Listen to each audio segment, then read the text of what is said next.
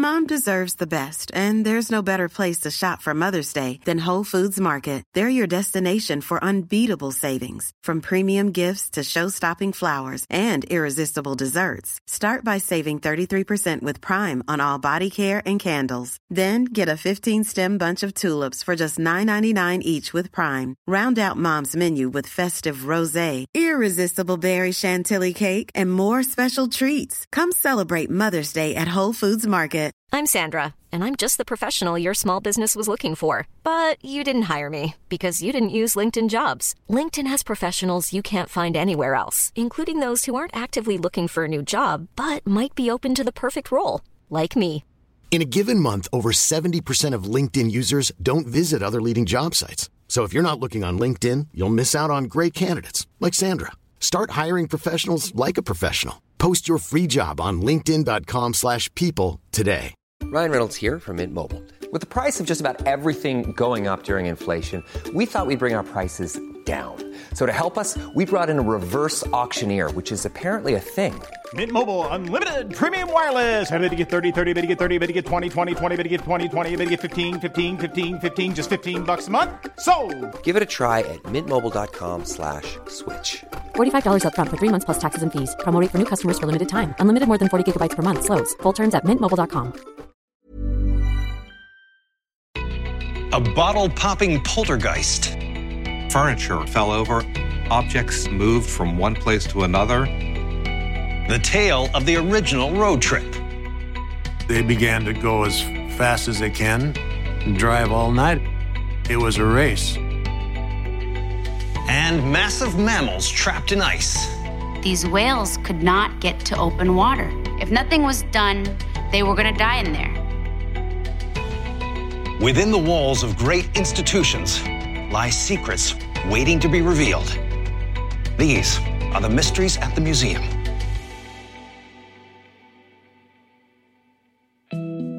Vicksburg, Mississippi was the site of a famous 1863 Civil War battle.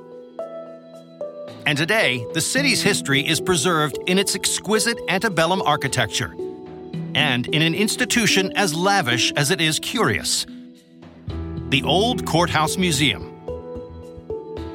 Its collection includes parts of an antique courthouse clock, trophy antlers from an 1870s steamboat race, and an ox yoke.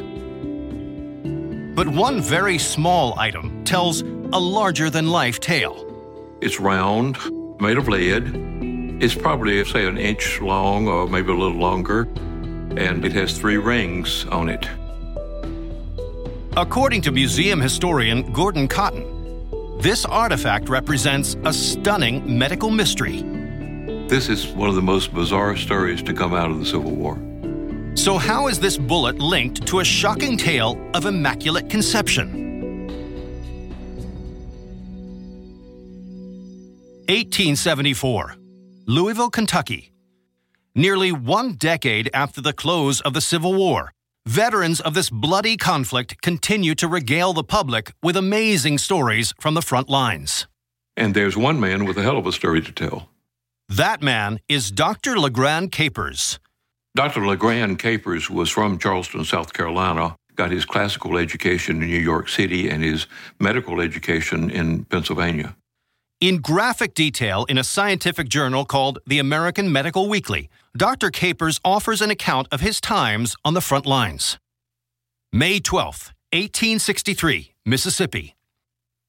Working as a combat physician for the Confederacy, Dr. Capers tends to the injured troops during the heated Battle of Raymond.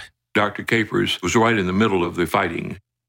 Suddenly, Capers sees a soldier on the edge of the battlefield in desperate need of his care. When the doctor examines the man, he discovers a gruesome bullet wound.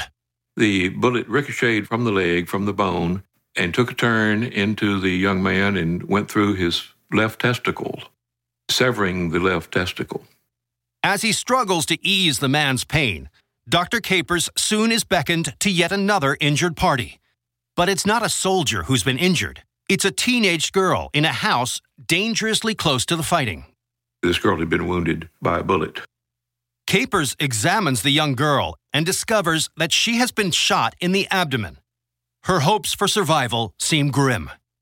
All the doctor can do is make the teenager as comfortable as possible before going back to the battlefield. It is the last he thinks he'll ever see her. But as Capers tells it, when he returns to Louisville 7 months later, he's utterly astonished to see that the teen has made a full recovery. And that's not all he notices.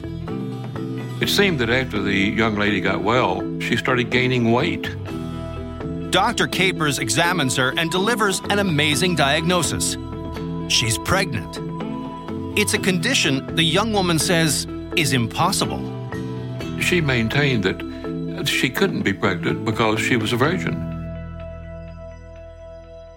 Dr. Capers believes her. But when he traces the timeline of her pregnancy, he finds that it stretches directly back to her injury.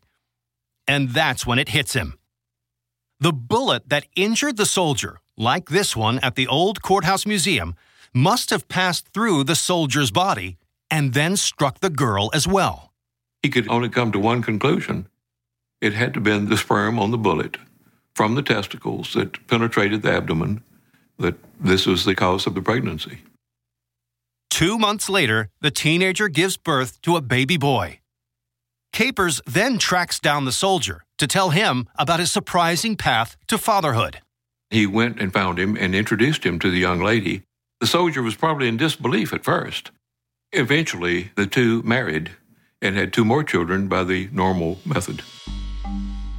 When Capers' miraculous account of wartime conception is published in 1874, it fascinates and delights the general public. Readers were absolutely amazed when they read this. The story became a legend. But just 2 weeks after Capers' story is published, the editor of the American Medical Weekly prints a surprise correction. The whole thing was just a hoax. There was no virgin bullet birth. It was simply a great story. There was no soldier, no sperm bullet, and of course, no baby. But why would Capers perpetrate this stunt? It turns out the doctor wanted to teach the medical community a valuable lesson. After the Civil War ended, many doctors came forward with sensational and highly questionable tales from their time on the front lines. And few dared question the accounts of these brave frontline physicians. Most medical stories were accepted as fact. But Capers had grown tired of these tall tales, believing them to be damaging to the institution of medicine. So he published his account of the bullet baby to expose how easy it was to pass off a lie as the truth. But even he underestimated the power of the pen. The story was out there. And how do you call it back? This is a myth that lives on to this very day. And here at the old courthouse museum, this lone bullet reminds visitors of a made-up medical mystery and one of the most enduring urban legends in military history. Located at the United States' northernmost point, the city of Barrow, Alaska is known as the rooftop of the world. And honoring the native people who have thrived in this remote Arctic region since as early as the year 1000 is the Inupiat Heritage Center. The museum celebrates the Inupiat people and their hunter-gatherer way of life, with artifacts such as jade harpoon heads, caribou skin pants, and an umiak boat frame. But unlike many of the handcrafted objects here, one item stands out as a factory-made creation. It's made out of stainless steel. It has a propeller at the end of it, and it's encompassed by a blue cage. As curator Patuk Glenn tells it, this odd industrial contraption played a critical role in an international incident that captivated the world. This was linked to one of the most extraordinary rescue events in Alaska's history. What part did this machine play in a remarkable mission of mercy? October 7th, 1988, Point Barrow, Alaska. Winter has arrived early, even for this part of the world, and a local hunter named Roy Amoak treks over the frozen Beaufort Sea on his morning scout. Suddenly, his eye is drawn to a hole and something breaching the surface of the water. As he approached, he realized that it was 3 gray whales stuck in the ice. Gray whales typically spend their summers feeding in the Beaufort Sea and then migrate to warmer waters in the fall. But these animals likely got trapped by the early freeze, which iced over a 5-mile stretch of sea. And because the whales must come up for air every 15 minutes, it's a distance not even these mighty animals can swim.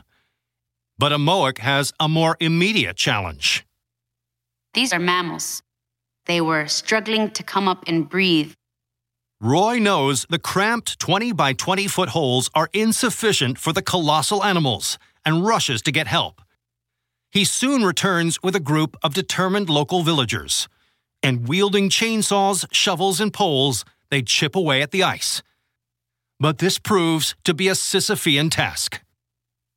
As they cut away, it is so cold that the water instantly begins to freeze again. This desperate attempt to save the whales, now dubbed Operation Breakthrough, soon attracts national media attention. And when a pair of ice fishers from Minnesota hears about it, they realize they have just the tool that can help: a de-icer. The machines, one of which is now on display at the Inupiat Heritage Center, are typically used to prevent ice fishing holes from freezing shut during the harsh Midwestern winter. It propels warmer water from the bottom to move up to the top, keeping this water circulating so that the ice would not refreeze. When the de-icers arrive in Barrow, the Inupiat crew runs multiple machines to keep the breathing holes open. It's a move that buys the rescue operation valuable time. Time that's running out. These whales were exhausted. They were in very bad shape. They were cut up from the ice. If nothing was done, they were going to die in there. Can these magnificent creatures be saved before the ice becomes their Arctic grave?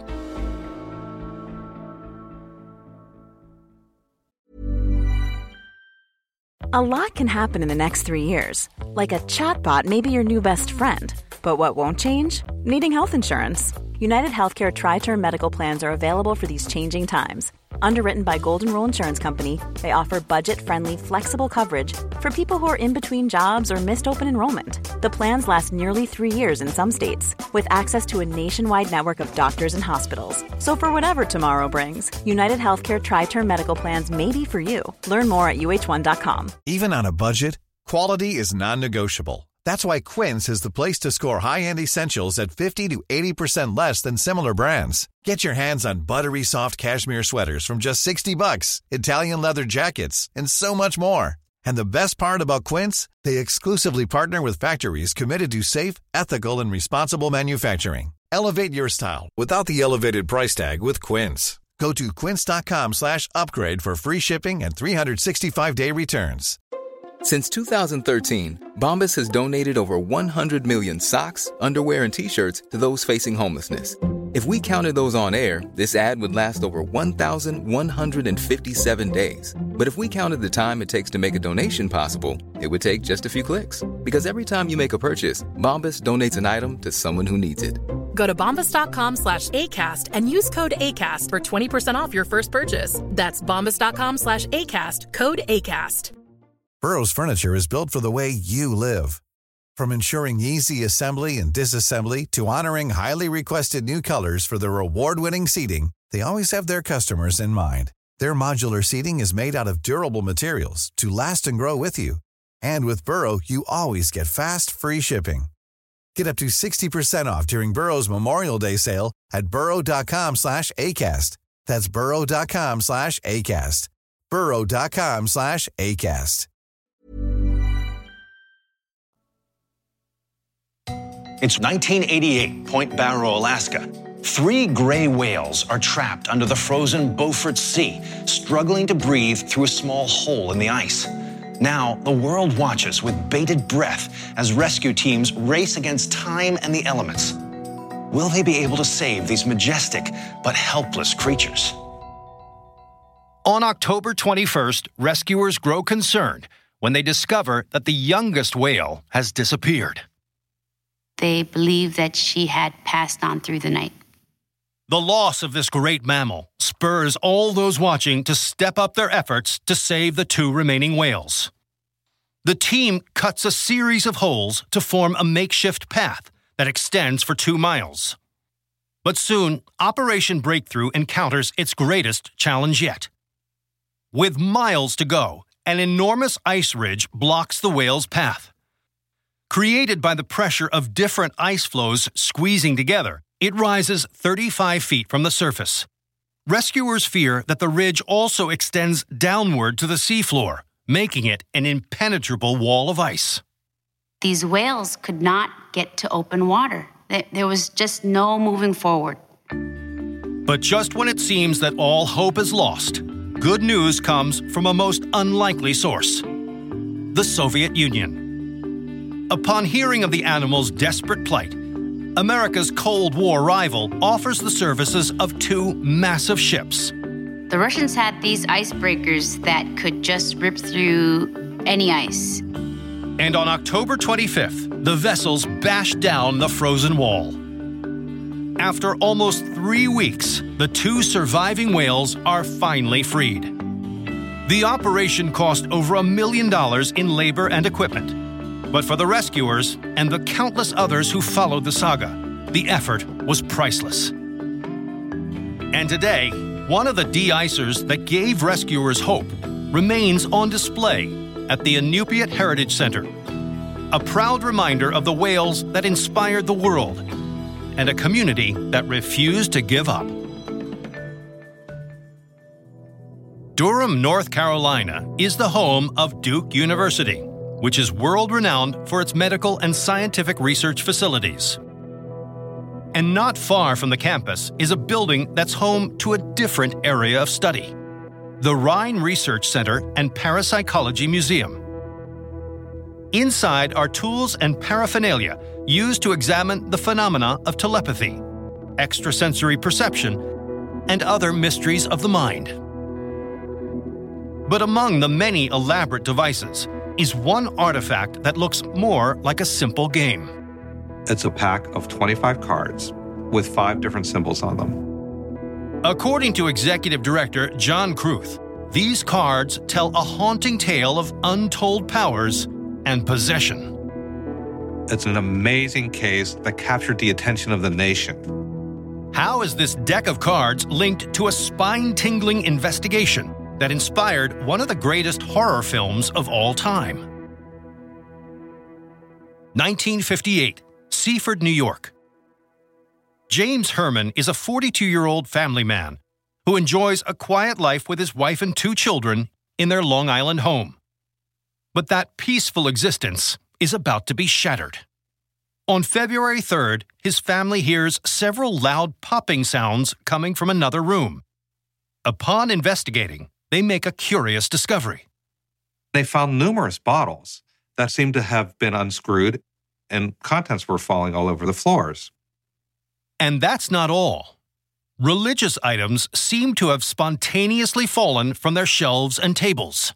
There were little statues that seemed to be broken in different parts of the house. James begins to wonder if the incidents are the handiwork of his mischievous 12-year-old son, Jimmy. This is a very rational man, so he thought someone was playing tricks in the house. When confronted, Jimmy insists he's not responsible. But his logic-driven father isn't convinced. Mr. Herman started to look for strings that were tied to the bottles. He searched to see if there was something on the counter that would have caused it. He found no evidence. Then one night, while his son is getting ready for bed, Mr. Herman observes something he simply can't explain. Jimmy is in the bathroom while Mr. Herman is at the door, and they both froze when they saw 2 bottles fall onto the floor. James is stunned. He began to wonder, what is going on here? A terrified James Herman contacts the authorities for help, and a reluctant detective named Joseph Tozzi is assigned to the case.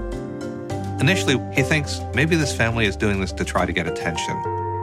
But as he compiles his report, Tozzi begins to change his tune. As he gets to know them, he realizes They are genuinely disturbed. They want this activity to stop. Then the detective witnesses the family's terror for himself. Bottles continued to open and break. Furniture fell over, and objects moved from one place to another. Detective Tazi is at a loss.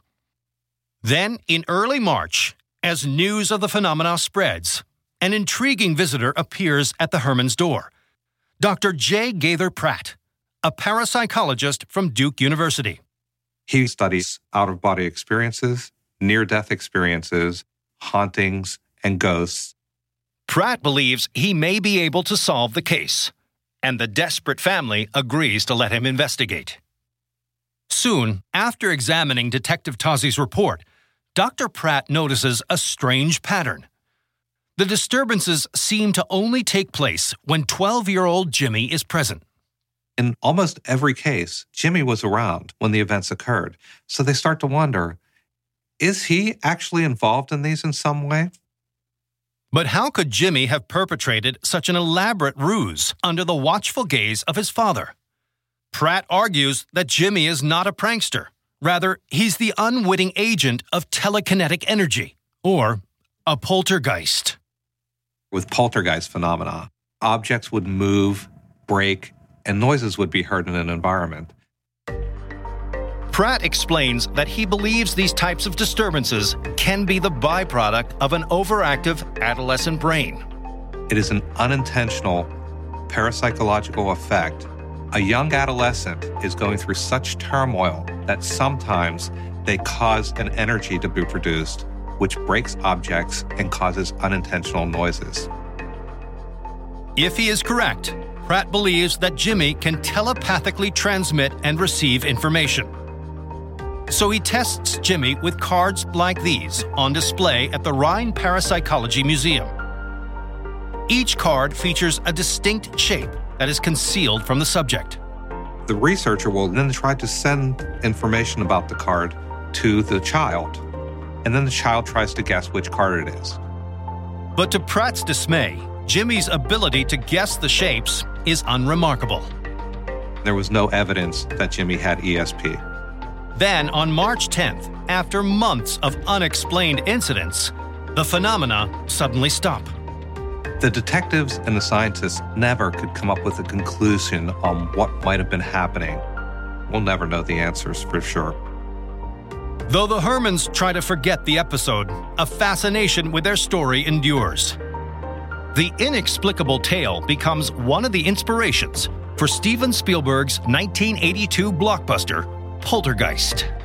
And these cards at the Rhine Parapsychology Museum stand as a reminder of an ordinary family who was terrorized by forces that to this day remain a mystery.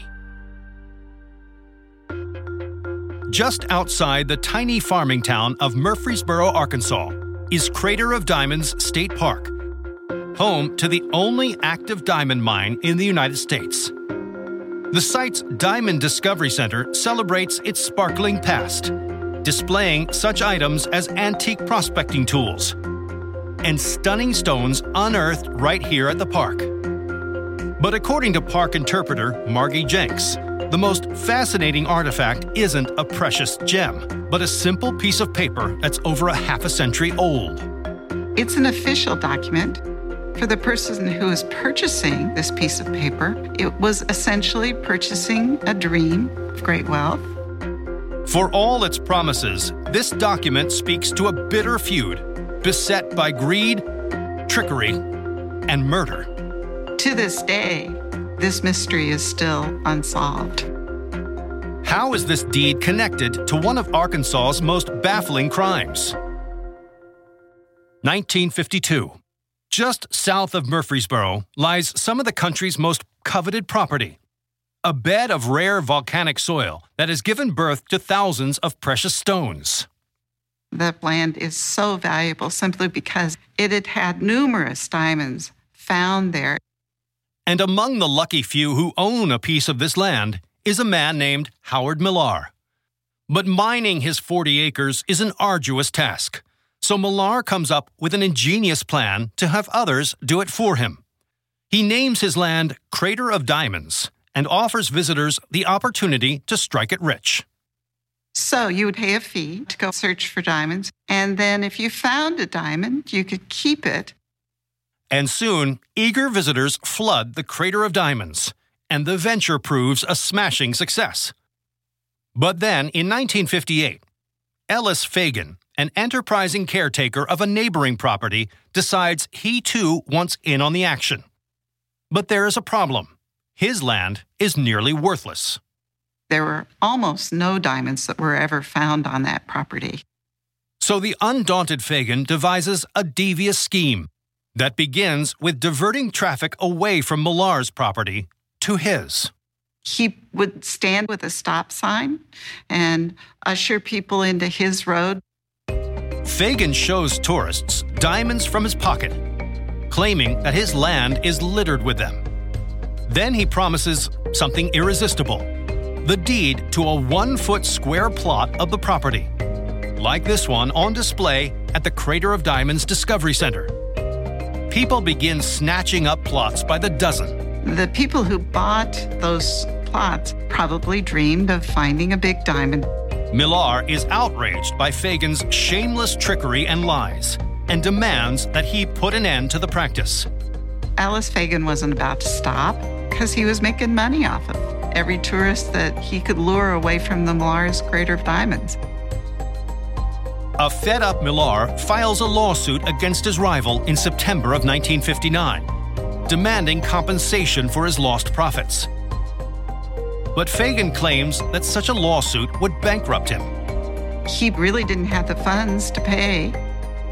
But before the case can be settled, there's a shocking turn of events. November 15, 1959. Police are summoned to a guard shack near the Millar diamond mine. Inside, they discover the body of 58-year-old Ellis Fagan. They found him shot through his right hand and his temple with a pistol in his left hand. Investigators assume that mounting financial and legal pressures led Fagan to take his own life. But upon interviewing his family and friends, they draw a chilling conclusion. His left hand, where the gun was found, was actually so arthritic that he couldn't use it. So, this is not a suicide. This is homicide. Suspicion immediately falls upon Fagan's neighbor and nemesis, Howard Millar. Millar states his innocence, telling police he couldn't have pulled the trigger. He had a rock-solid alibi. He had been out of town the entire time of the incident. In light of this new information, detectives speculate that Fagan's death was the result of a robbery gone terribly awry. So they thought whoever had killed Fagan was actually interested in the diamonds that he had in his pocket. Authorities soon focus on a 27-year-old drifter named Charles Bard. The drifter is on a self-professed quest to find gems and had been recently spotted near Fagan's property. But when questioned, Bard is uncooperative. He refused to take a lie detector test, and so, of course, was arrested and put in jail. As Bard is closely investigated, a startling revelation comes to light. It turned out that there was a connection with him to the Millars. Some theorize that Millar hired Bard to commit murder and ordered that the hit go down while he was out of town. But there is no hard evidence linking either man to the killing, and police are forced to release Bard from custody. With no other suspects, the case eventually goes cold. We may never know who actually murdered Ellis Fagan and why. In 1969, Millar sells his property, and later the land is acquired by the state of Arkansas and converted into a park. Visitors are encouraged to dig for gems, in the tradition of the area's first speculators. And today, this paper deed, on display at the Crater of Diamonds State Park Discovery Center, speaks to the eternal dream of striking it rich and to a baffling crime that remains unsolved. Tucked into the rolling horse country of Catonsville, Maryland, is the University of Maryland, Baltimore County. And here, on its tree-lined campus, is the Alban O. Kuhn Library. It is home to a nationally recognized photography collection that includes boxes containing nearly 2 million photographic negatives, along with an array of historic equipment. And hidden within this vast catalog is an obscure tool of one photographer's trade. This artifact is approximately 1 inch tall and 1 inch in diameter. It's made of black paper. Yet, according to curator Emily Hover, this simple artifact played a central role in a hair-raising photographic mystery. It was either part of an elaborate ruse or an unprecedented psychic phenomenon. Who wielded this mysterious object, and how did he use it to create unearthly images? Denver, Colorado, 1964. For years, clinical psychiatrist Jule Eisenbud has been on an unusual quest to find scientific evidence that psychic phenomena are real. But his inquiry has been far from fruitful. The only issue that he saw with psychic phenomenon was that it could never be proven because such phenomenon wasn't predictable. But one day, he receives a letter in the mail which offers to provide the evidence he's been searching for. There's a man in Chicago claiming to be able to produce photographs with his mind. An eager Eisenbud travels to Chicago. There he meets the so-called psychic photographer, a former bellhop named Ted Sirios. But his first impression is not a good one. He was not highly educated, and he definitely drank a lot. A suspicious Eisenbud loads fresh film into a Polaroid camera and hands it to Sirios. But before he snaps any photographs, the man takes out an object he calls a gizmo. When Eisenbud first sees the gizmo, of course, he questions what it is. Sirios explains that it's a simple hollow tube of paper that he uses to help channel his thought images onto the film. Then he proceeds to hold the device between his head and the camera lens before seemingly entering a trance. Basically, his pulse would race, his whole body would tense up, all of his muscles. He squints his eyes and presses the shutter button. Several attempts produce pictures that are simply black. Then Sirios takes a shot that develops into something astounding, a hazy image of the Chicago Water Tower landmark. The doctor is speechless. It was at this point that Eisenbud started realizing that he might have something really unique on his hands. The former bellhop then explains the trance-like state and the images he calls photographs. He described it as him being a medium or just a portal. He just knew the exact second to trigger the exposure. An enthused Eisenbud invites Sirios to come back to Colorado, where he can study the phenomenon under highly controlled conditions. Ted took Eisenbud up on the offer and moved to Denver. Eisenbud closely examines the photographer's process, beginning with the so-called gizmos, examples of which can now be found at the Kuhn Library. And he confirms that they are in fact simple rolled-up pieces of paper. Then, to test if he is somehow manipulating the camera with an electrical signal, Eisenbud places Sirios in a Faraday cage, a mesh enclosure that blocks electromagnetic energy. Ted was inside of the cage and he had the gizmo with him, but not the camera. In the presence of several witnesses, Dr. Eisenbud stands away from the cage and snaps the shutter. When he develops the print, he is stunned. It reveals 3 men in military uniform. It was like the image just kind of passed through him onto the film. The doctor is convinced that Sirios' seemingly psychic powers are real. He publishes his findings, and when news of the phantom photographer spreads, he becomes a star. But not everyone is convinced. Critics think there's more to these images than meets the eye. Detractors argue that in creating the images, Sirios uses more than just his mind. What a lot of critics claim is that he was somehow, through sleight of hand, slipping into the gizmo both an optical lens and basically a transparency. According to doubters, the transparency contains an image. When the lens is placed directly against the camera, light passes through it, projecting the image onto the camera's film. They also argue that Sirius's drunken antics are merely a diversion that allows him to conceal the device from observers like Eisenbud. However, this theory fails to account for how he produced photographs when the device was not in contact with the camera. Ted would be separated from the camera by increasing amounts of space, up to 24 feet. For believers like Jewel Eisenbud, there is only one possible explanation. Sirius is transmitting the images with his mind. The witnesses that saw the experiment either became believers or they at least were no longer non-believers. Then, in 1967, as scrutiny over his process mounts, Sirius creates a curious photograph. Ted produced an image of curtains, and I think Ted knew at that point the proverbial curtain had fallen. Sirius is convinced that his gift has vanished. And sure enough, he never publicly produces another psychic photograph again, living a life of obscurity until his death in 2006.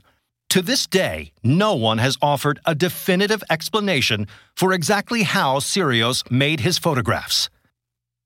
Today, this simple hollow tube, along with a vast portfolio of photograph images in the Kuhn Library, stand as testament to an eccentric man and the mysterious images he created. The Washington, D.C. metro area boasts a staggering 3.8 million registered motor vehicles. But the most impressive assortment of cars can be found at Smithsonian's National Museum of American History. From a 19th century electric trolley to Henry Ford's iconic Model T, this collection showcases pioneering vehicles from our transportation past. But amid these polished machines is a curiously worn set of wheels. It's red, it has original leather upholstery, and brass lamps. The body is made of wood. And according to curator Roger White, this weathered wagon tells an extraordinary tale of a revolutionary ride. It changed the way people thought about long-distance travel, and it changed the way they thought about automobiles. To what epic adventure is this vehicle linked? And how did it transform the landscape of American travel? May 1903, San Francisco, California. Many in this city are intrigued by a recent innovation, the horseless carriage. Automobiles were new and intriguing. They were just evolving. But others think that the vehicles are little more than a passing fancy. Some claim they were just a rich man's toy, and you wouldn't be able to really go anyplace with them. But one man is convinced that cars offer reliable mobility like never before. A 31-year-old doctor named Horatio Nelson Jackson. After debating the point with friends, a confident Jackson wagers $50 that he can drive from San Francisco to New York City in less than 3 months. He's dedicated. He's going to do it. No doubt about it. Jackson purchases one of the most reliable vehicles on the market, a 1903 Winton touring car, the very one now on display at the National Museum of American History. It was a very advanced car, big engine, 2-cylinder engine. It was a very strong car. To maintain the high-tech contraption, Jackson hires a 22-year-old auto mechanic named Sewell Crocker. On May 23rd, the pair embarks upon their transcontinental trip on an uncharted route across the United States. But it's far from a joyride. There are no gas stations or motels, and fewer than 150 miles of paved road nationwide. After just 15 miles, the road takes its toll when the rear tire blows out. But the determined voyagers press on. On June 12th, upon entering Idaho, they encounter a bulldog named Bud. Convinced he's found a lucky mascot, Jackson purchases the dog. But upon hitting the road, the pooch encounters a problem. The dust was getting in Bud's eyes, so Dr. Jackson bought Bud a pair of goggles. As word of the traveling trio spreads, their journey becomes a national sensation. Can you imagine seeing two guys and a dog with goggles coming at you? It had to be a hit. But on June 20th, their luck changes. The Packard Motor Company sends a driver to challenge Jackson in his quest to be the first to cross the country, and they have a decided advantage. They shipped supplies ahead of time in anticipation of problems along the way. When they learn of the competition, Jackson and Crocker pick up the pace. At that point, they began to go as fast as they can and drive all night if they can. It was a race. The doctor and his team are making good time. But just outside of Buffalo, New York, they pay a price for their newfound speed. They were clipping right along, 30, 35 miles an hour. And they hit an unseen hole in the road, which violently threw all of them out. Amazingly, no one is injured. But their Winton touring car has suffered. The car looks bad, the fenders are gone. Fortunately, the engine caught and started to and they continued to head to New York City. And on the morning of July 26th, after 63 days and an estimated 5,600 miles, the car crosses into New York City. Dr. Jackson was the first man to drive an automobile across the United States. It seems the Packard team that tried to steal their thunder trailed over 1,200 miles behind. Soon, news of the trio's remarkable victory spreads, convincing skeptics that cars are here to stay. It really changed the whole way the country looked at the automobile. Then they realized that we need to build better roads and more roads. And today, Jackson's 1903 Winton touring car is parked at the Smithsonian, a reminder of the transcontinental road trip that transformed the nation. From a dramatic Arctic rescue to a historic road trip, an outlandish medical myth to a puzzling poltergeist. I'm Don Wildman, and these are the mysteries at the museum.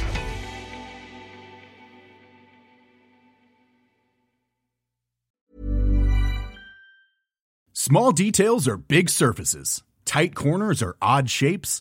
Flat, rounded, textured, or tall. Whatever your next project, there's a spray paint pattern that's just right. Because Rust-Oleum's new Custom Spray 5-in-1 gives you control with 5 different spray patterns. So you can tackle nooks, crannies, edges, and curves without worrying about drips, runs, uneven coverage, or anything else. Custom Spray 5-in-1. Only from Rust-Oleum. Mom deserves the best, and there's no better place to shop for Mother's Day than Whole Foods Market. They're your destination for unbeatable savings, from premium gifts to show-stopping flowers and irresistible desserts. Start by saving 33% with Prime on all body care and candles. Then get a 15-stem bunch of tulips for just $9.99 each with Prime. Round out Mom's menu with festive rosé, irresistible berry chantilly cake, and more special treats. Come celebrate Mother's Day at Whole Foods Market. Even on a budget, quality is non-negotiable. That's why Quince is the place to score high-end essentials at 50 to 80% less than similar brands. Get your hands on buttery soft cashmere sweaters from just $60, Italian leather jackets, and so much more. And the best part about Quince, they exclusively partner with factories committed to safe, ethical, and responsible manufacturing. Elevate your style without the elevated price tag with Quince. Go to quince.com/upgrade for free shipping and 365-day returns. Planning for your next trip? Elevate your travel style with Quince. Quince has all the jet-setting essentials you'll want for your next getaway, like European linen, premium luggage options, buttery soft Italian leather bags, and so much more. And is all priced at 50 to 80% less than similar brands. Plus, Quince only works with factories that use safe and ethical manufacturing practices. Pack your bags with high-quality essentials you'll be wearing for vacations to come with Quince. Go to quince.com/pack for free shipping and 365-day returns.